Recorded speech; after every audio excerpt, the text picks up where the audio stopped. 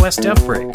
15 minutes of current events, tips, and advice for iOS developers, including, but not limited to, discussions of Swift, iOS, watchOS, and tvOS.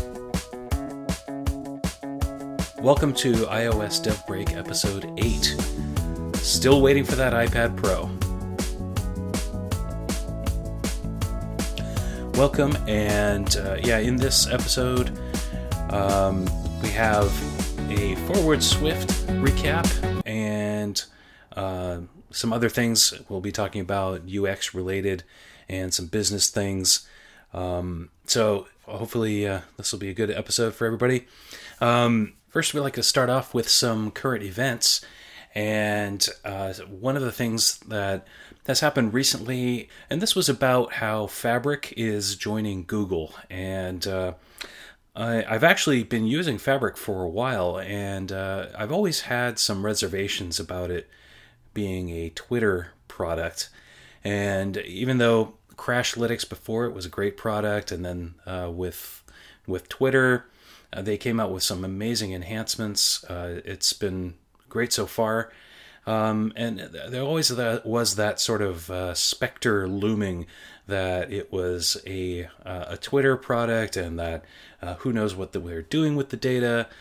And then most recently we've heard about Fabric now becoming part of Google.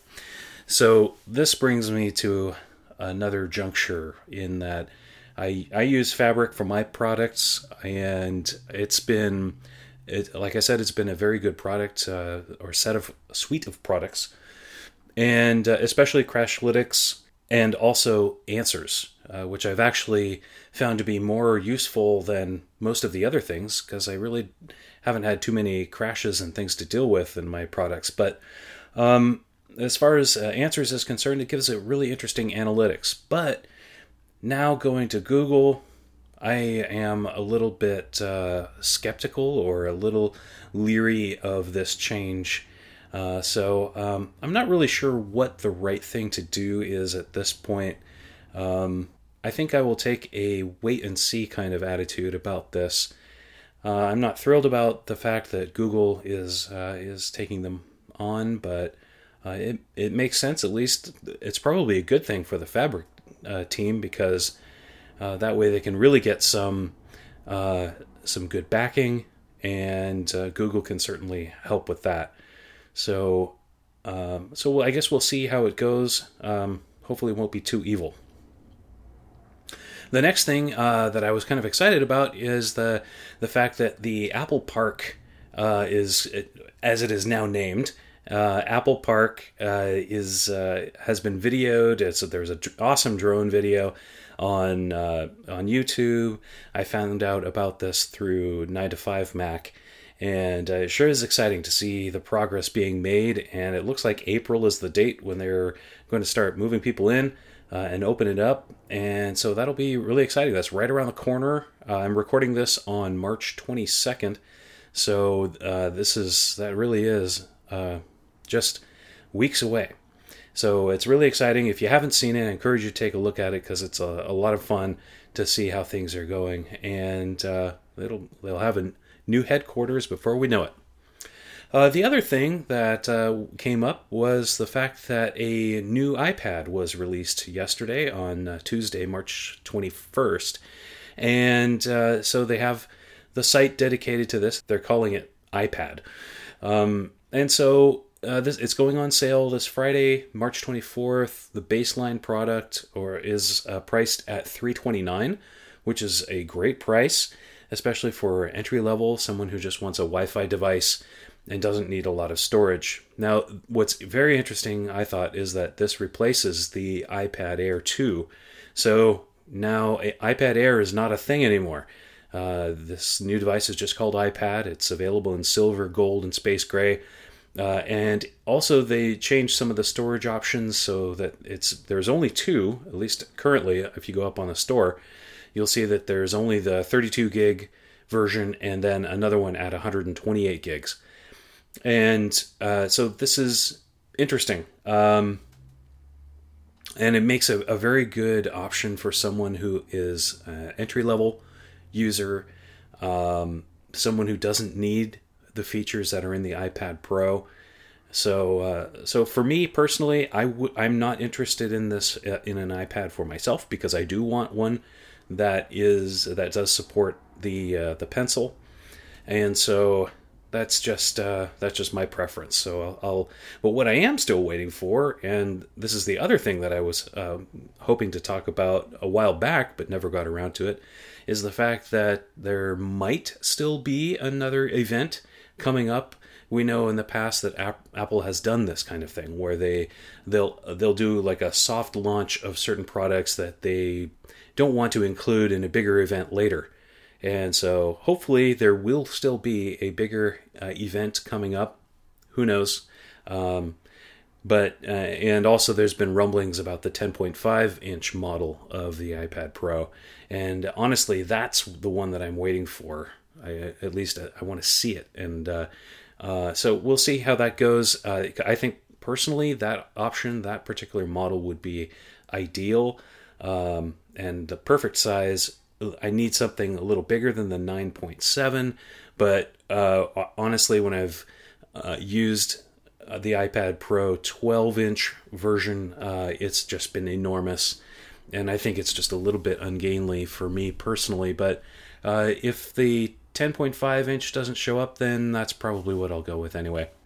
So that's it for news and current events, and if there's anything else coming up, we'll move that to the next episode, and I'll try to get the next episode out in a week, and so we can get the momentum going again on these shows. One of the things that I wanted to talk about was about Forward Swift, and it's been a couple weeks, but I thought it would still be nice to do a little recap based on the talks that were given there and the workshops and so forth, and it was a great experience. I was very happy that I was able to give a talk on React Native, and I thought it was very interesting and kind of funny to be able to give a talk on such a technology in front of a bunch of Swift developers. But it actually went really, really well, and hopefully you can catch it on the recorded version after when they've posted those at Forward Swift. Some of the other highlights were that the conference kicked off with a panel discussion about architecture with Christina Tai and some other developers. And what was interesting about this particular panel was how few of them were actually doing Swift. There was one of the panel members was doing React Native also. One was doing Objective-C. In fact, he had kind of drifted into Swift land, but then kind of went backwards into Objective-C. So I thought that was all very interesting to see.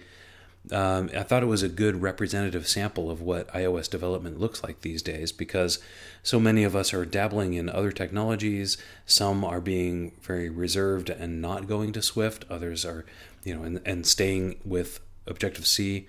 So it's kind of an interesting landscape right now as far as the makeup of what is an iOS developer.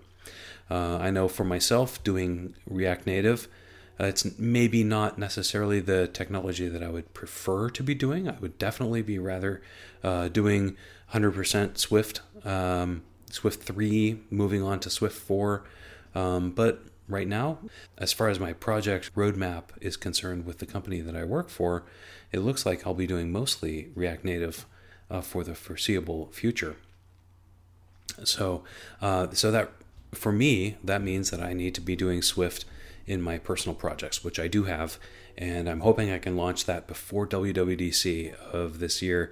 It will require a lot of work on my part on the back end as well as on the app, so there's a lot to be done.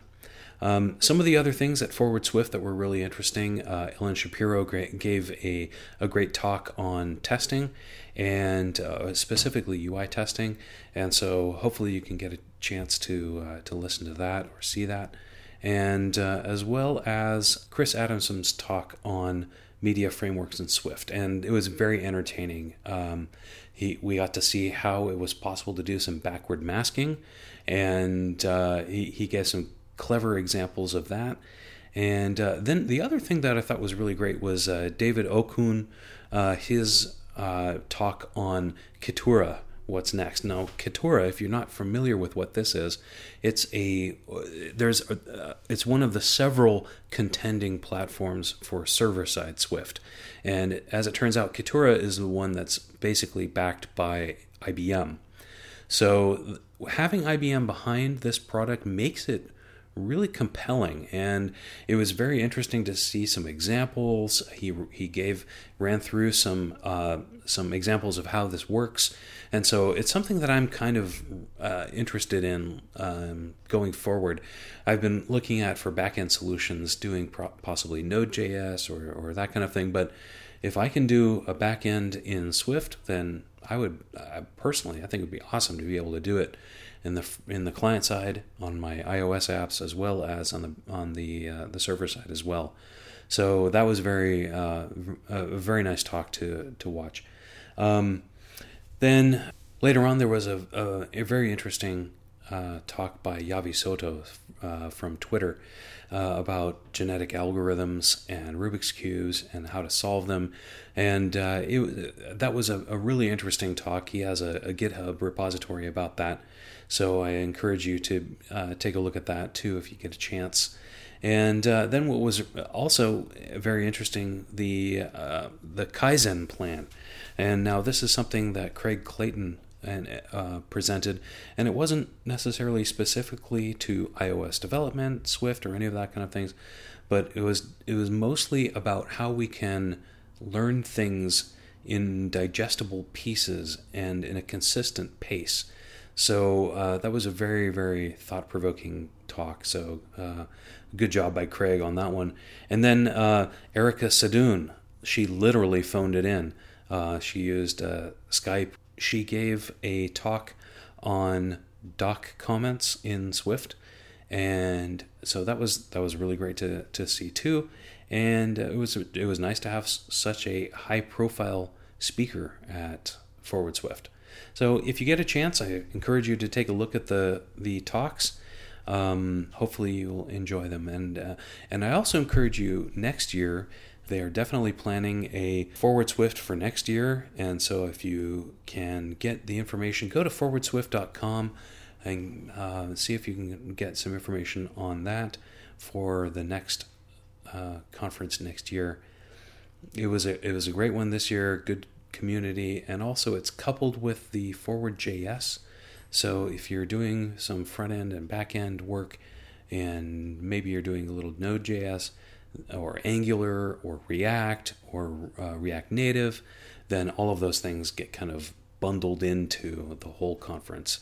So I encourage you to take a look at that for next year. So that is it for the Forward Swift recap. And next, let's talk about design. One of the things that happened recently was that Overcast 3 was released.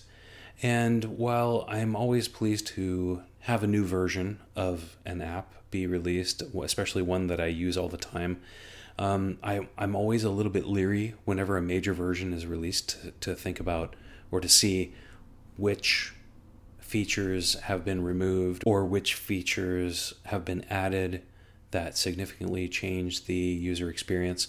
And Overcast 3 is one of those, which is no exception. I know that Marco Arment is definitely one to take those kind of chances. He will take those chances if he feels that they are necessary or valuable. And so, unfortunately, one of the beefs I have with the app, and he admits that this was going to be something that his existing users would not appreciate, is the fact that it now takes 2 taps to play an episode. And to me, this is actually ridiculous, because the whole point of the app is to play a podcast. And if it took 1 tap before and now it takes twice as many, yes, it may just be for going from 1 tap to another. It just is so annoying. And it's not to the point where I'm uninstalling and rage quitting Overcast, but it is definitely double the trouble of of taps, and it's also one of the things that I find is that it ends up being twice as dangerous while you're driving a car. If you're trying to tap on something, if you can manage one tap, fine, and usually the tap target being a very large table cell in a UI table view is not a problem, but then having to tap that and then having to tap a very tiny region to actually play the episode is, I think, ludicrous. And unfortunately, it sounds like Marco is not going to change that. So it's probably just something I'm going to have to live with. But it does bring up a design issue. And one of the things here, too, is that the design model that he followed is one from Tweetbot, which is another design model that I think is also very bad. Again, it's one of those two-tap models where you tap the thing and then it reveals a region that has several buttons, and then you choose which one to then tap. And unfortunately, I honestly think that the standard Twitter app is actually superior in this regard, because those interactions are directly in the table view cell. So I know that there are fans of Tweetbot and the way that it does things, but I'm not one of them. I keep installing it and trying it and then uninstalling it because it's just too infuriating. So in like manner, the Overcast 3 release with this two-tap model has unfortunately been a real irritant to me. So I keep using Overcast 3 because Overcast is the best podcast client. I mean, I get that. And I also understand the reasoning behind the changes. The motivation of discoverability, that is a huge problem for us in the world of iOS and mobile in general. Being able to reveal what interactions are possible to a user is very difficult, and sometimes, it's just very challenging for us. There are ways around it, however, and so I do understand that having that two-tap model makes it so that he can also reveal more functions or more features or more things that you can do with the particular item that you're interacting with. The problem comes in when that gets in the way of being able to do the primary function of the app. So I think that's something that we need to think about and be responsible about and for in our applications, so that we can make our applications as simple as possible, but be able to provide the core functionality that we need. So I think that's done for me about this particular subject, and I won't mention it anymore. But it is a pet peeve of mine, and I'm always trying to make sure that that apps are scaled down to the minimal amount possible. Okay, so on to the business portion of our podcast today. And the subtitle of this is "Don't Let It Come to This." And the reason for this is because recently, I think I may have mentioned this before, but the one reason that I use Parallels on my Mac is that I need to run Quicken Windows. So the reason for this is that the Quicken Mac product has always been a terrible mess, a dumpster fire, if you will. So I use Quicken Windows, but only for my personal finances. And so one thing that was very interesting was that Quicken sent me what they call their Net Promoter survey. And then if you're not familiar with Net Promoter, this is one of the things that Intuit is, or at least was when I was working for them, obsessed about, which is the question of how likely are you to recommend this product to a friend.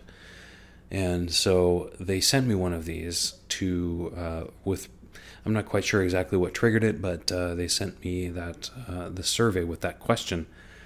And unfortunately, I had to give them an extremely low rating. I think I gave them a 1 out of 10. Basically because the Quicken Windows product is the only game in town. If someone came with a calendar-centric personal finance app, I would jump ship in a second and I would be there. So it made me think about our products that we are making as app developers. So we really should not be letting our apps, our products, the things that we are so proud to create, that we've invested so much time and energy into, to get to the point where our customers feel like it's the only option, the only game in town. So that's why I use it. I don't like it. I hate it. But that's why I use it, is because there's nothing else that's better. Let's not get to that point with our apps. Let's take pride in what we do. Let's fix the bugs when we know that they are there. If we need to, let's build in ways to collect that information, whether it's through analytics, whether it's through systems like Crashlytics. Maybe it's a feedback function within our app so that people can let us know how they're really feeling about what our app is doing and the areas in which it needs help. And let's do what it takes to make our customers happy, to give them what they really need, not just empty features, not just marketing bullet points, because that does not help them at all. So what we really need to be doing is to be soliciting feedback early from our customers. So maybe we can build in these feedback functions, not put it as a feature list item for version 2, version 3, but it should really be in there no later than version 1, probably earlier than that, so that we can get it out to our beta testers as well, so that they can let us know about features that might be irritating them. Then what we need to do is iterate on our designs and make sure that the features that we are developing, the ones that we are designing, if we are doing that they solve the problems, and that we simplify matters, make it as simple as possible. One of the things that drives me crazy about a product like Quicken is that it has some very good function and good features, but it also is a behemoth. It's insanely huge, and probably the average user only uses maybe 10% of that. So with regard to our designs too, let's work with a designer if you can find and afford a decent one. Also, find a designer that is skilled at user experience design, because design is not just graphic design. We need to be able to find competent designers who can help us with the experience of what we're doing. Now, if you feel like you're qualified to do that on your own as a developer, that's fine. Odds are pretty good you're not, but that's okay too. So you can at least give it your best shot.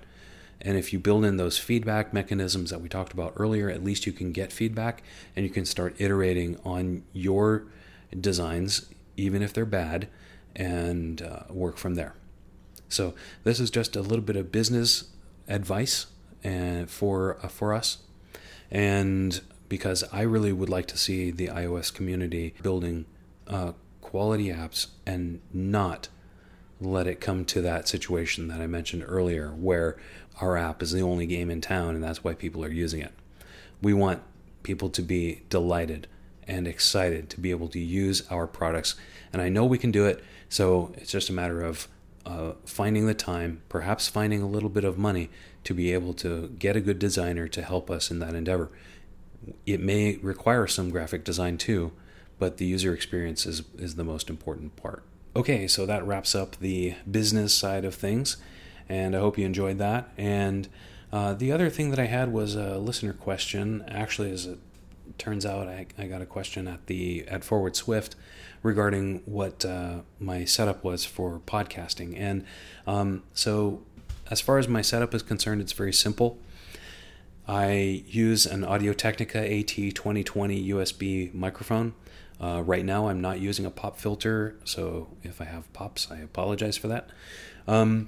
But up until maybe 2 weeks ago, I was using a MacBook Pro 2011 and using primarily Audacity for that.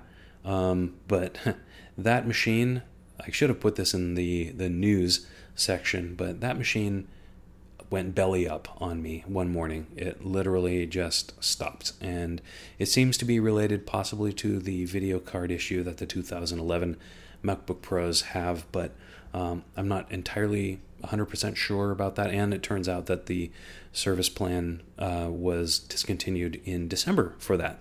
So my machine decided to quit 3 months after the plan went out of effect. So what I am now using is a 2006 MacBook Pro, and I am using Ableton Live 8 Intro. And typically what I've been using is Ableton Live to do all of the mixing. So I do some recording in Audacity and then was exporting that as raw AIF files and then bringing them into Live and then doing all of the arrangement in Live. But I figured now I might as well just simplify matters and just record directly into Live. Since it's super capable, it's an excellent system for doing that. Way better than GarageBand. So I highly recommend Ableton Live if you are looking to do any kind of audio production. And that's basically it. And as is evidenced by what I'm using, you don't need a high-powered machine, but it gets the job done, and I'm able to record. So hopefully that helps you. If you have questions about my podcasting setup, there's some other pieces involved in that, but other than that, it's not too interesting or too different than what anyone else uses. So that's about it. That wraps it up for this show, and I will have links to the things that I mentioned up on the show notes, so I encourage you to go check that out on iosdevbreak.com. Thank you so much. We have just one message from our sponsor, and that is Cloud City Development. And Cloud City is the company that I work for. We are an integrated design and development consultancy specializing in web and mobile apps. We have experts in Ruby on Rails and iOS. And so if you would like to work with me and Cloud City Development's awesome developers and designers on your next app project, please let us know. If you have an app project that you're trying to get off the ground, or maybe you need a backend for your web app or your mobile app, and you need that to be designed or developed, please contact Cloud City Development today and see how we can help you. You'll be in good hands, and again, we always love working with nice people who have great ideas. And for more information and a complimentary half-hour consultation, please contact us at cloudcity.io, and we look forward to chatting with you. Also, if you would like to help keep iOS Dev Break going, there's a couple ways which you can do it. So you can go to our Patreon page at patreon.com/iOS Dev Break. There are several levels of support from that you can choose from, and they're very reasonable, and any help would be greatly appreciated. Or if you would like to sponsor, please contact me. You can contact me on Twitter at iOS Dev Break, or use my personal Twitter account name also, which is Evan K. Stone. And so your support would be greatly appreciated. So I look forward to hearing from you, and we would really want to keep iOS Dev Break going.